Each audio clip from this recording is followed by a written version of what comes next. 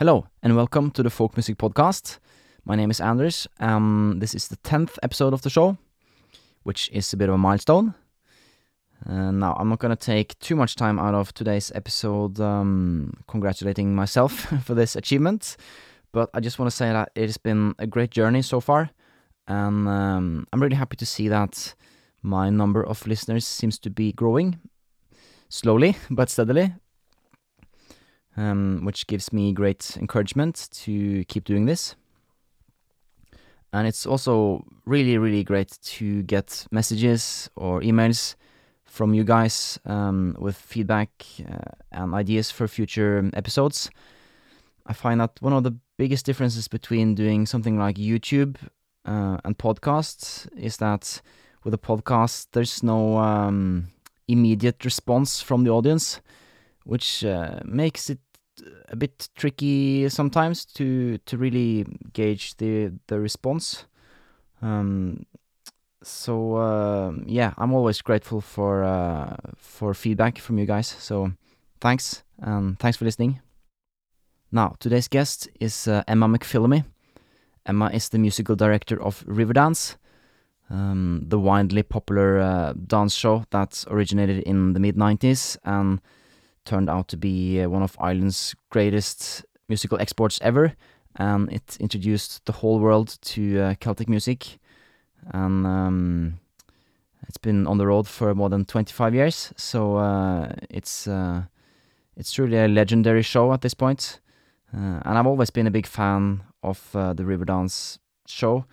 It's just something about that whole mixture of Celtic music with jazz and sort of Eastern European rhythms in this kind of 90s over-the-top kind of way.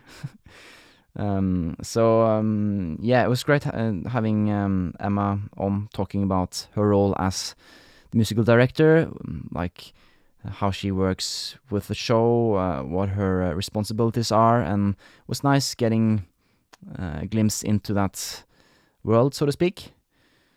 And we also got into a very interesting discussion about classical music, because Emma is trained as a classical saxophone player, and I think many young classical musicians today are kind of looking for their identity or how classical music fits in to today's world. And many of them are also working with different genres and sort of trying to redefine this whole idea, I think. And Emma is definitely a good example of this.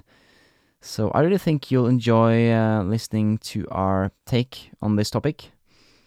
Now, this wasn't something I had planned to talk about, but that's kind of the beauty of the podcast conversation, I think, that you never really know where it will take you. So, without further ado, here is my conversation with Emma McPhilemy.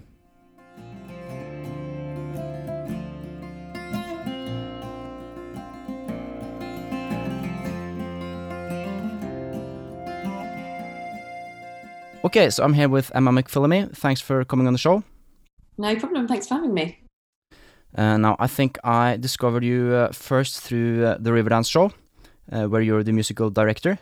Mm-hmm. But then I started following you on Instagram as well, and I'm really impressed by the stuff that you're doing over there. Thank you. You seem to be able to move between different genres quite effortlessly without losing your voice, so to speak, which is something I talk about a lot, because I think it's important for musicians to, especially these days when we're expected to work with all these different things, that we don't lose our voice. And I think you're doing a great job. Oh, thanks very much. So the main thing I wanted to talk about today is your role in the Riverdance show, because I'm a huge fan of the Riverdance show, and I've been a fan of that show for way longer than I've been into folk music. Wow. In a way, that's kind of my first meeting with folk music, so to speak. Okay. So I'm quite envious of your gig there. Of the role. could also be interesting hearing about your experiences as a musician with a classical background, which I'm guessing you have. Yes, yeah. Working in all of these different realms that you're doing. Mm-hmm. But before we go into any of that, why don't you quickly introduce yourself and tell us about your musical background? Sure, okay. So I started playing the saxophone when I was 12. I initially played flute first. I think I was 7. And I took to it really quickly and really, really enjoyed doing music at school and at college. And my teacher suggested I audition for a music college, like a performance degree, which I had no idea existed. I had no idea about that you could even do performance as a main study at university or anything. No. So I auditioned for 2 colleges, not thinking that I would get a place. It was just to see what would happen. And I got into the Royal Northern College of Music, which is one of the best in the country for saxophone. I had no idea. I didn't know the teacher. I didn't know anything about music college. Just walked in completely blind and just played how I played, And they offered me a place, and I studied there for 4 years, and I did an extra year, like that's in Manchester, year is it? after that. Yeah, in Manchester, yeah. Oh. And I just loved it, and I had no prior knowledge of like advanced technique on the instrument or anything, so I just absorbed all the information that they were giving me with no kind of ideas of my own, and then was able to build on that. And then I got my first Riverdance gig in my 3rd year of college out of 4 years undergrad. Oh, really? So I was kind of gigging from about age of 21 in a professional sense. But your course, that would be all classical music, right? Yeah, I mean, they had big bands and stuff, and like pop session orchestras and things, and you could kind of get involved in those, but it was the main focus really was classical. So yeah, I was building on classical technique and repertoire and things throughout the degree. What about folk music? Did you have any experience with that prior to the Riverdance thing? No experience of any folk music. Nope. So I literally was dropped in the deep end with that one. Great. So then I'm curious about, how did you land the gig? So I was playing in an orchestra in college, and the conductor heard me play, and his friend, I think a friend of his was working with someone in the office of the show and knew that they were looking for a saxophone player. So he put my name forward, and I got this random email from the office of the show, and I thought it was a joke because I was young. I didn't know, and I thought, oh gosh, it seems too good to be true. Yeah. And then I spoke to my teacher, and he said, no, Emma, that's real. You need to reply. So I was like, oh gosh, okay. So I responded and sent in an audition tape. And I think there were 3 of us that auditioned, and I got a phone call saying, you've got the gig. You need to come to Dublin in 2 weeks. Please memorise the whole show. So I was like, oh my goodness. So I had to just get out of college for that whole time, postpone all my exams, and memorise the whole show in 2 weeks. Sounds great. And terrifying. It was a lot. Yeah, it was scary. No, I feel like we, before we go into the details of this, we should maybe let people know what Riverdance is, if they don't, if they're not familiar with it, because I think that the word Riverdance conjures up images in many people's mind, but they don't necessarily know what it is, because I think many people think that that's the name of traditional Irish dance. Yes. Which it is not. It's the name of a show that originated in, well, please arrest me if I'm saying anything wrong, but I think it started as an interval act for the Eurovision Song Contest back in 1994. Yeah. Where Irish composer Bill Whelan was commissioned to make a piece of music, in which they made it into sort of a theatrical dance performance, which had like elements of Irish traditional music, but also elements of a bunch of other things like Eastern European music, pop music, classical music, and it was a huge success.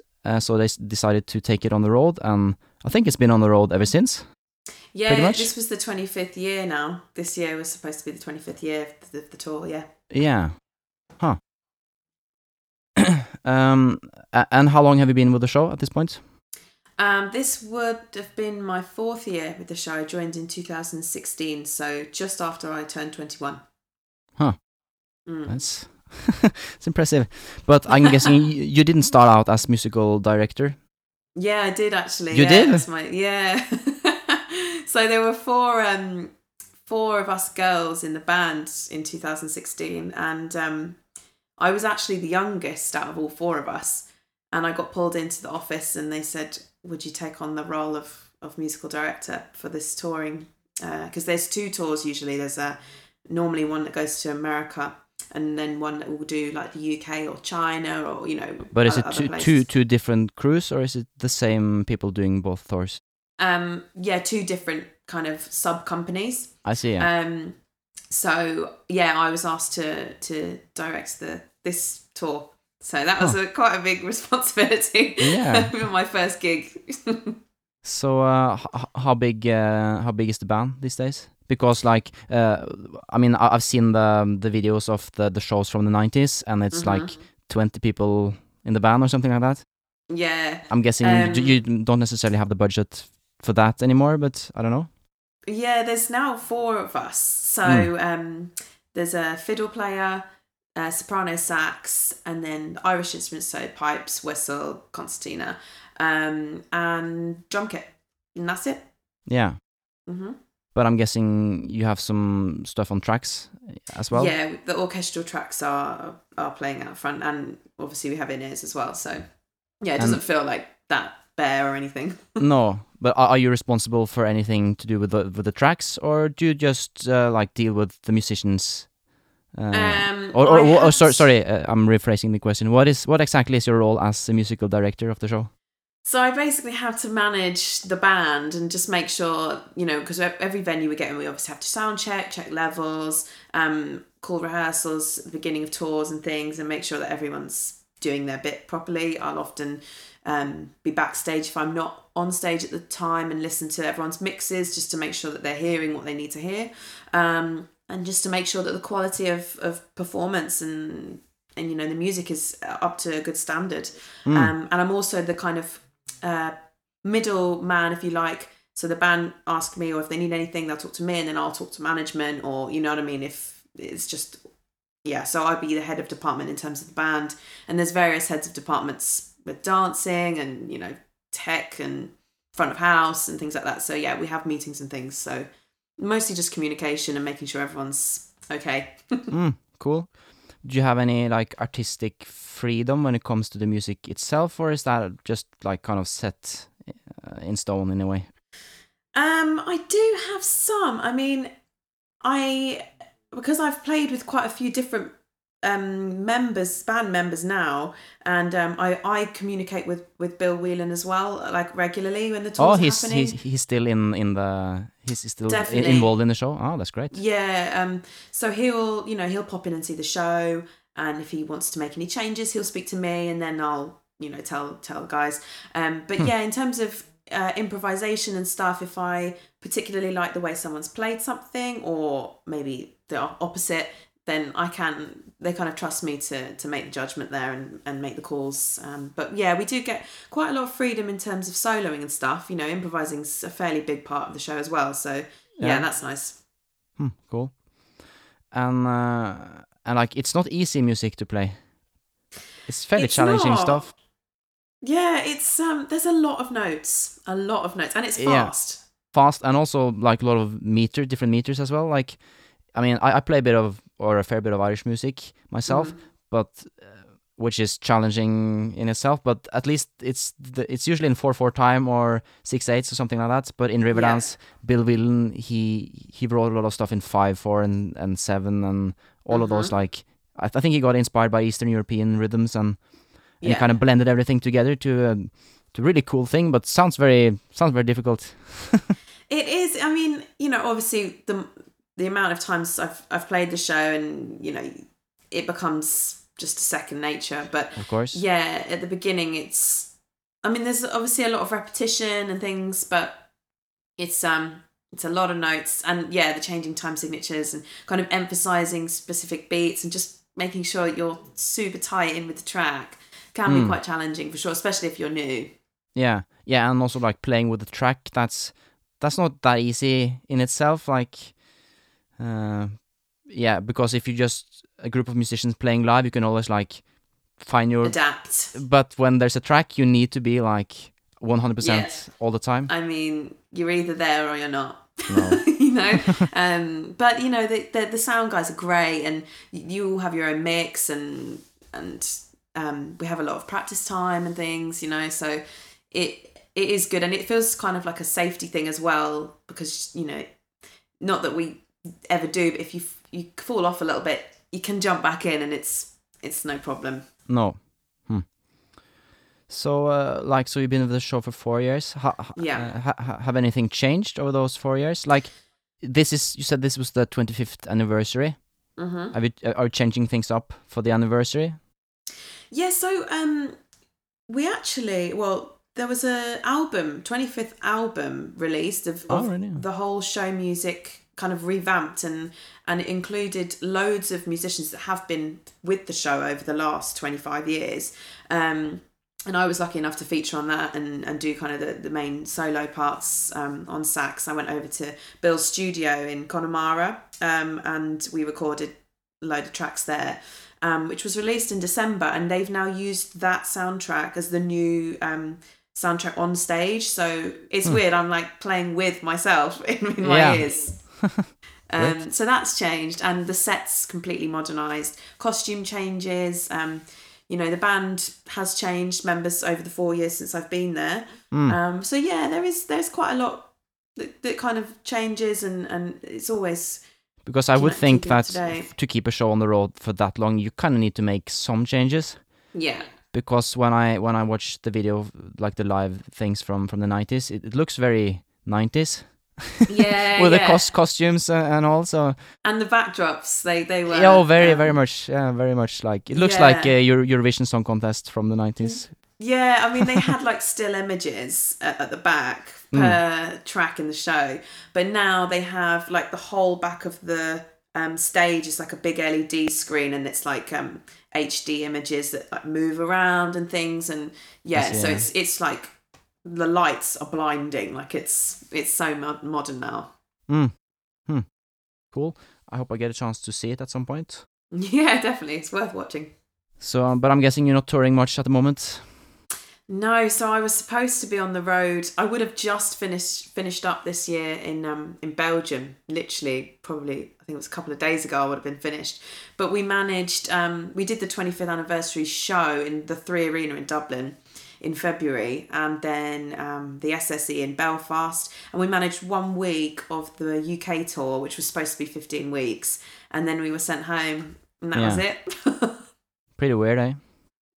Yeah, it was tricky. And I'm guessing they haven't scheduled, like there's no plan. They don't know when they can get back on the road. Well, there's actually the UK tour is online, and it's been rescheduled for next August. Okay. So I mean, you know, it's nice for us to have a goal to sort of work towards with getting back on tour, but I guess you just don't know, do you, with what's going on. But has the show been your like main, like your full-time gig basically, or? No, not really. It was only recently that, because a lot of the tour, because they took a year or two out to revamp everything and then kind of put everyone back on the road, and it was going to be for quite a while. So the last couple of years I've done probably 1 tour every year-ish, to China, I did UK, I've done various bits in Dublin and other parts of Ireland. And so I would do that probably once or twice a year, but then otherwise I'd be doing loads of other things, like, you know, gigging in a pop style or classical recitals, teaching concertos. So yeah, there's loads of different bits that I do. That's not my main focus, if you see what I mean. Yeah, I see. Just to jump all over the place, like, I mean, you have a classical background, but as I said, you seem to be able to move quite easily between different genres, which I mean, I know a lot of classical musicians that don't do that at all. Yeah. Why do you think that you're able to work with all these different genres? Has it always been there, or? I think when I was at school, I I never mind. I was always keen to get up and do a solo, even if it was terrible. Mm. And I could always play quite fast. So I would always sort of be the one at the front, like giving it some, even if it was rubbish. But I had the confidence just to put which is myself important, out there, which is good as a young kid, I think. But yeah, I kind of sidelined it all. I mean, when I was at university, I was classical and that was that. And I feel I'm quite ambitious in that I could kind of, I put myself in like 5 years time, where did I want to be? And I wanted to be a classical soloist, and that was in my brain. So I made sure I did whatever I needed to do in terms of improve technique and expand your repertoire, commission composers, because I knew that was all part of it, to get to that point. And I did, and then I thought, I do need to make money as well. And there's not a great, unless you're really high flying and I don't know, like a saxophone professor at a university or a conservatoire or something like that, you have to teach, really, and you have to gig. Because like it's a bit tricky with classical saxophone, right? Because there's not that many gigs. Like if you're a violin player, there's always an orchestra you could apply for, but the saxophone, like you kind of need to be a soloist or a part of a or successful saxophone group or something. Yeah, like a chamber group. Yeah, and yeah. So I at this time, I needed money, and so I thought, right, well, I need to do some pop gigs and stuff. So I remember buying a mouthpiece, which is like, the pop sort of sound, because you swap mouthpieces depending on what style you're playing. And I just started gigging, and as every gig, I got better and more confident with improvising and picked up some teaching. And it kind of came from there. And then with my platform online, I was very much, this is my classical soloist platform. And, I would do like practice videos or tutorials or whatever.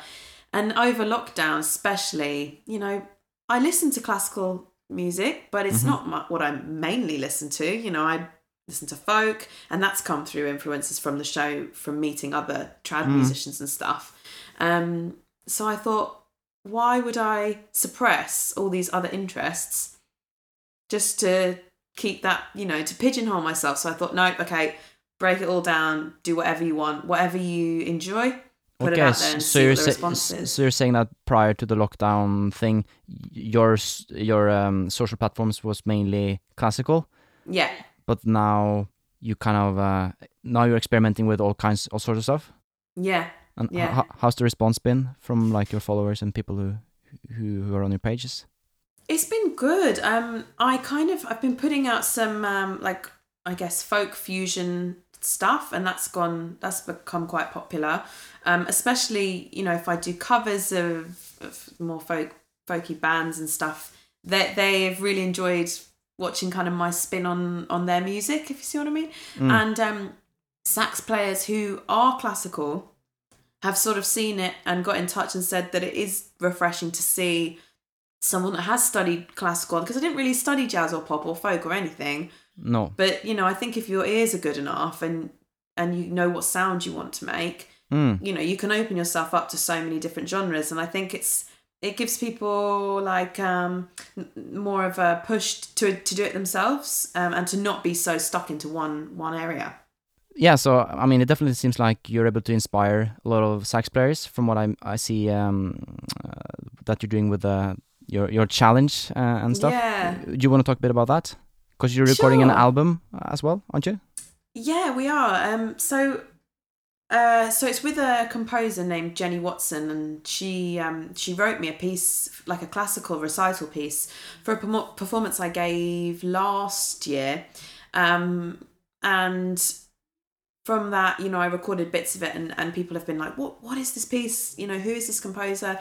And I said to her, we should release your music, and I was planning to record it live because I have a duo partner who's a pianist, and we were going to do video recordings and put them online, but obviously then lockdown happened, so we couldn't do that.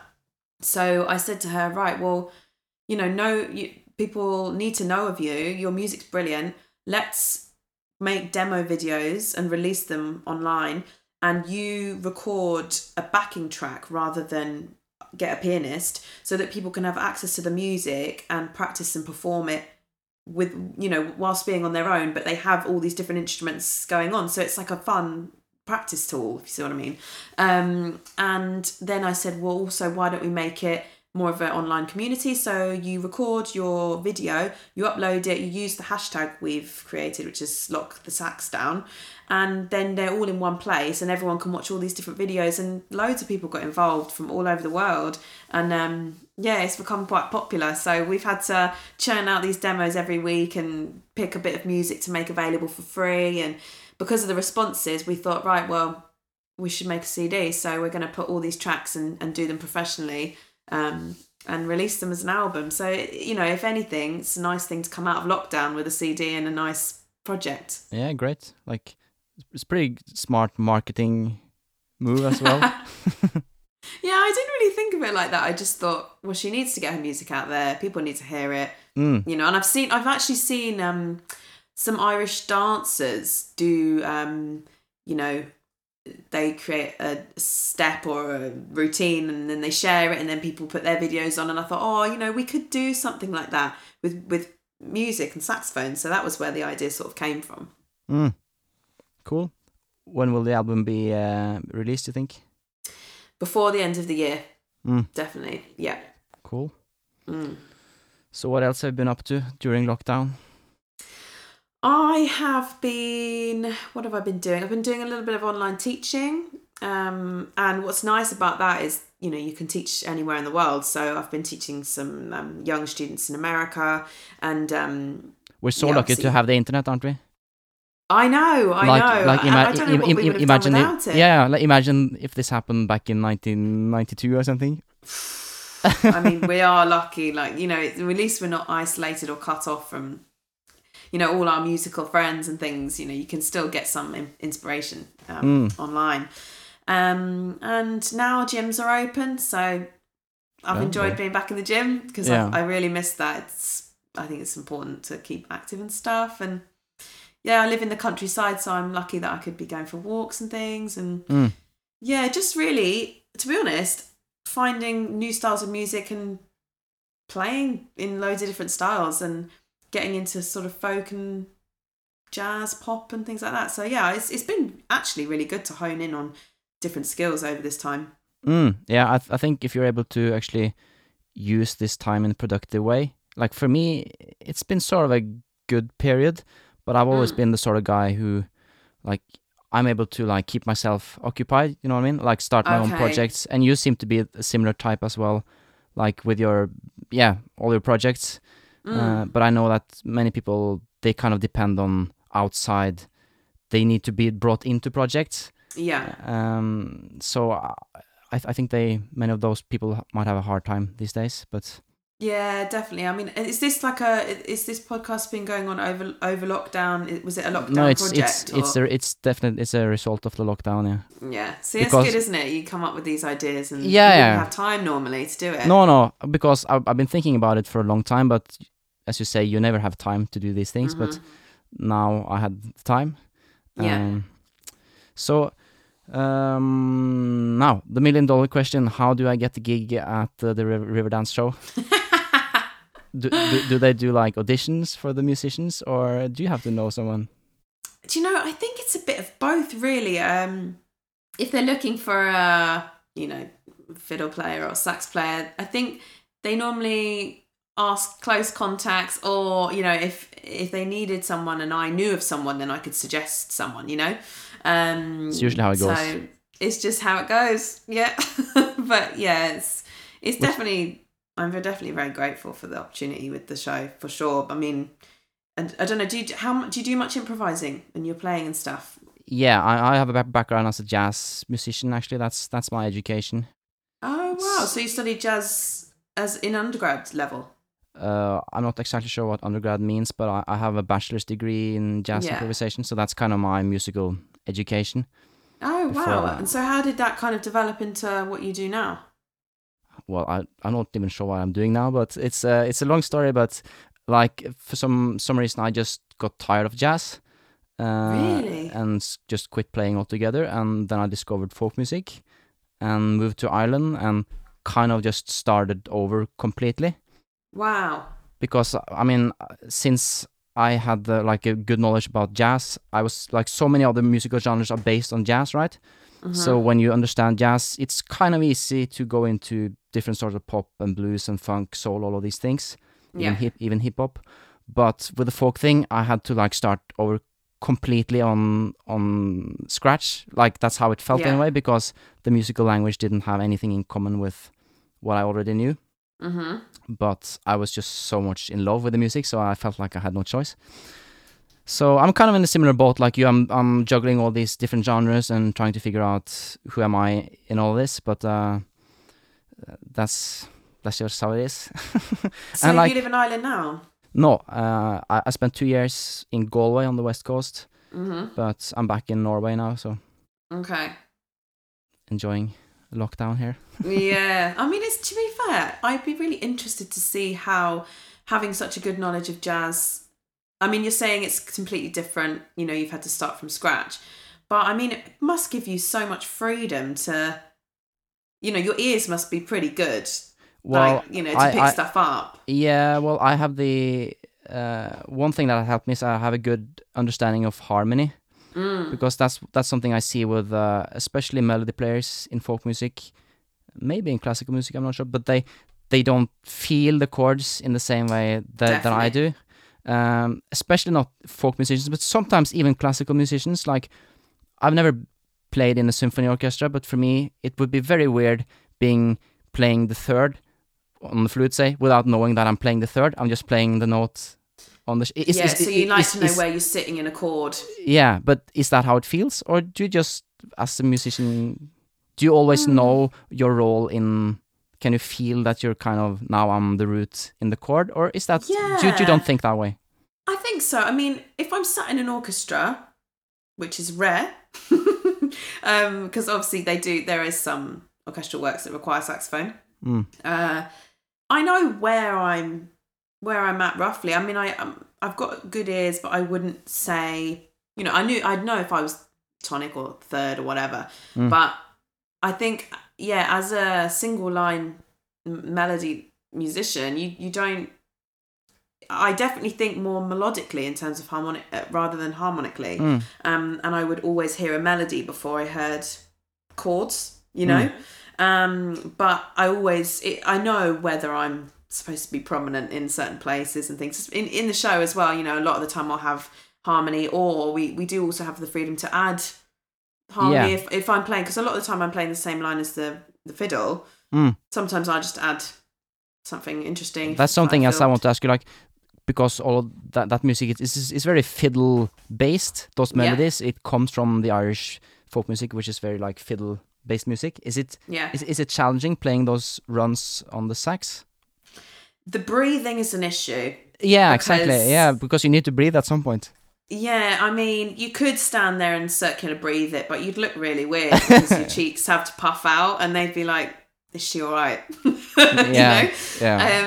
But yeah, I mean, there's always places that make sense to take a breath, but it is full on, and if you don't have, I find like I'm lucky that I have classical training to have gone in and had to adapt in a folk style, and you know, and there's jazzy bits of it as well, because I have the proper technique to be able to play for that long and to play that fast and to make an even sound across everything. So it's okay, but there are jumps like up the register, like, you know, going from really low. There's one bit and it's like dun da da da, and you have to go da da da. And on the saxophone, that's so hard to do that really low down just because it's so resistant. So there are really tricky corners for sure, but you can kind of make it your own. What about ornamentation? Because that's kind of a part of the sound as well, isn't it? Yeah. See, that's something that I actually still don't know a lot about, especially in a folk style. I often ask a lot of my friends, is there a specific way you have to do this? You know, the turns and things, or can you do it in your own way? I still don't really know the answer to that, but I kind of just, you know, each fiddle player does it differently. So it depends who I'm playing with. But I always tend to think like more of a linear way, in that I'm thinking forward and long phrasing. And as long as I'm thinking like that, you know, I can add various inflections if they make sense. But I would always think of like playing long phrases rather than thinking vertically. Does that make sense? Yeah, because I think a lot of the tunes, they like not all notes are equal for the melody. Like those notes that you're referring to, like down there, they're kind of just providing some context for the high notes. Yes. In a way, yeah. like at least in many tunes.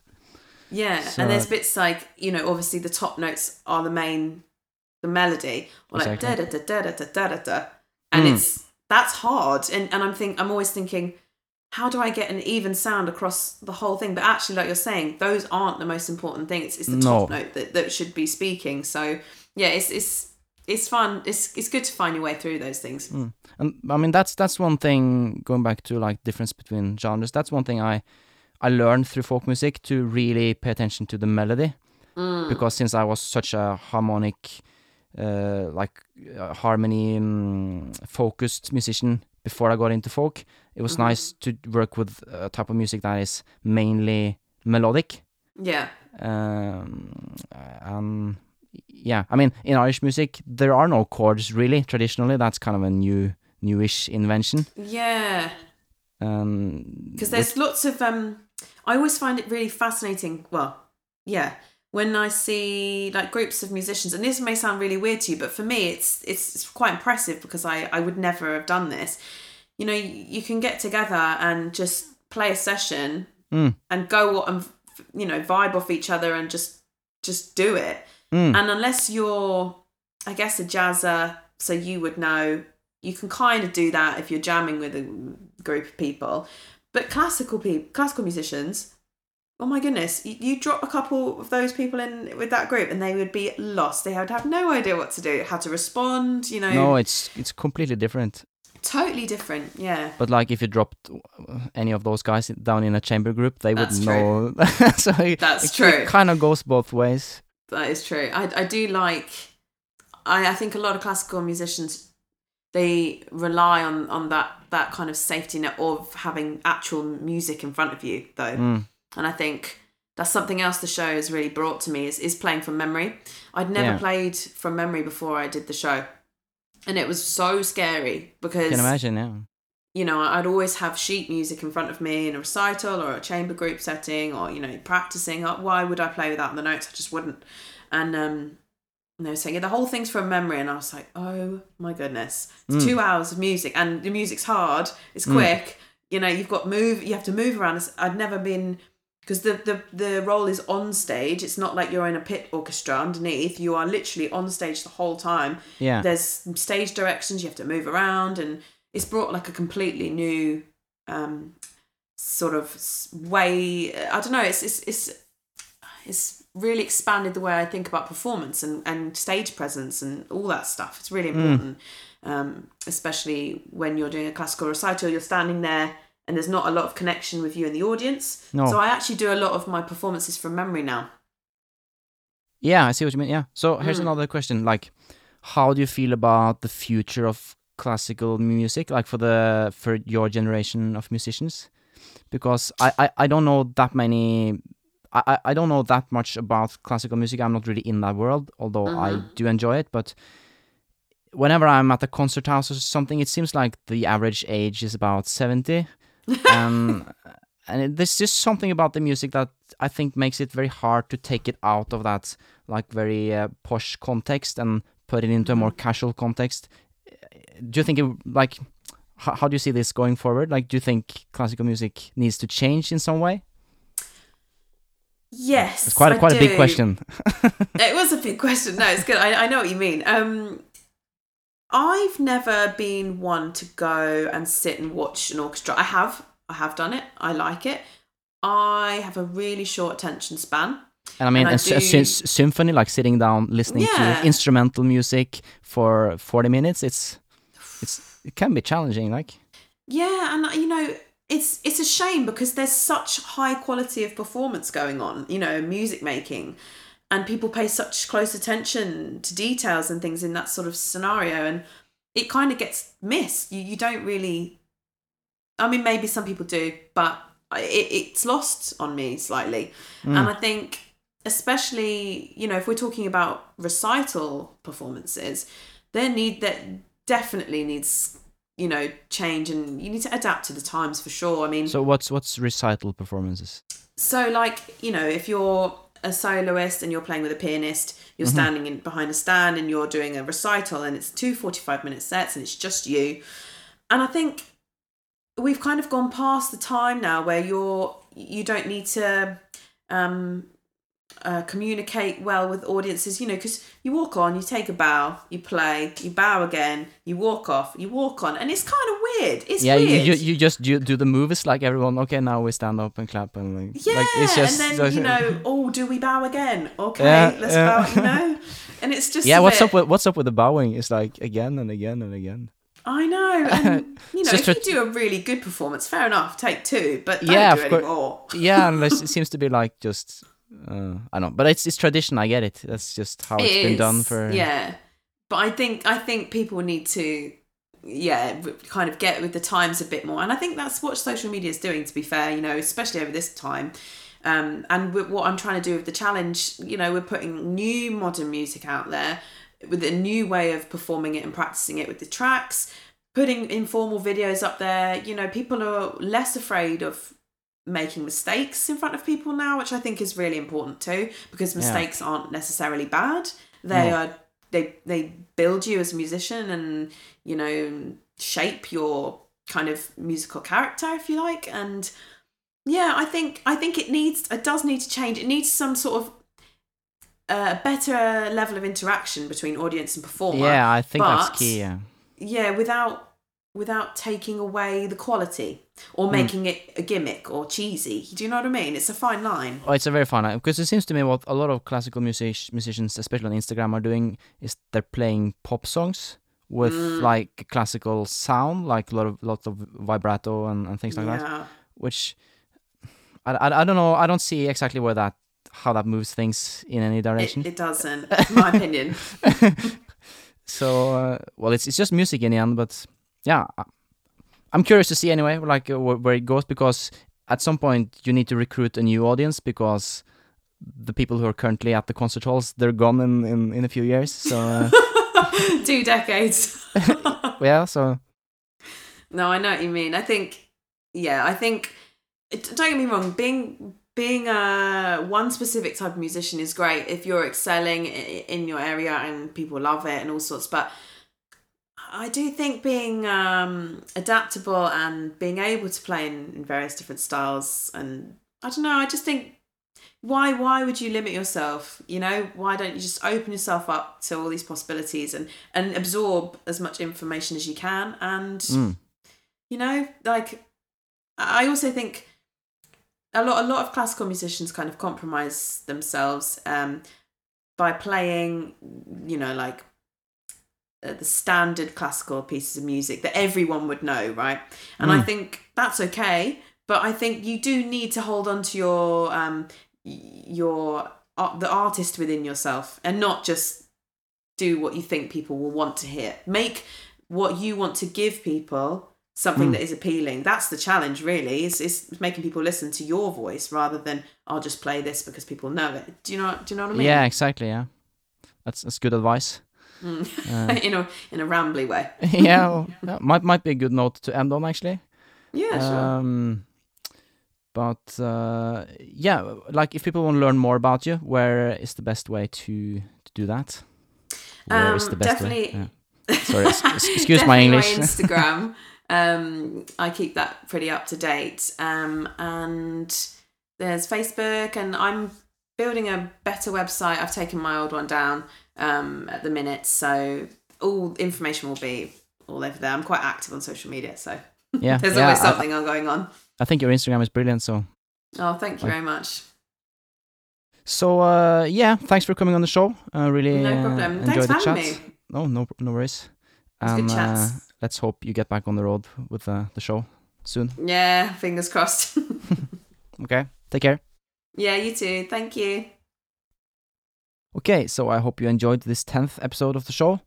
As always, you can find additional information and resources on the show website, thefolkmusicpodcast.com. And you can also follow the show on social media. We're at Instagram, Facebook, and YouTube, so hope to see you there as well.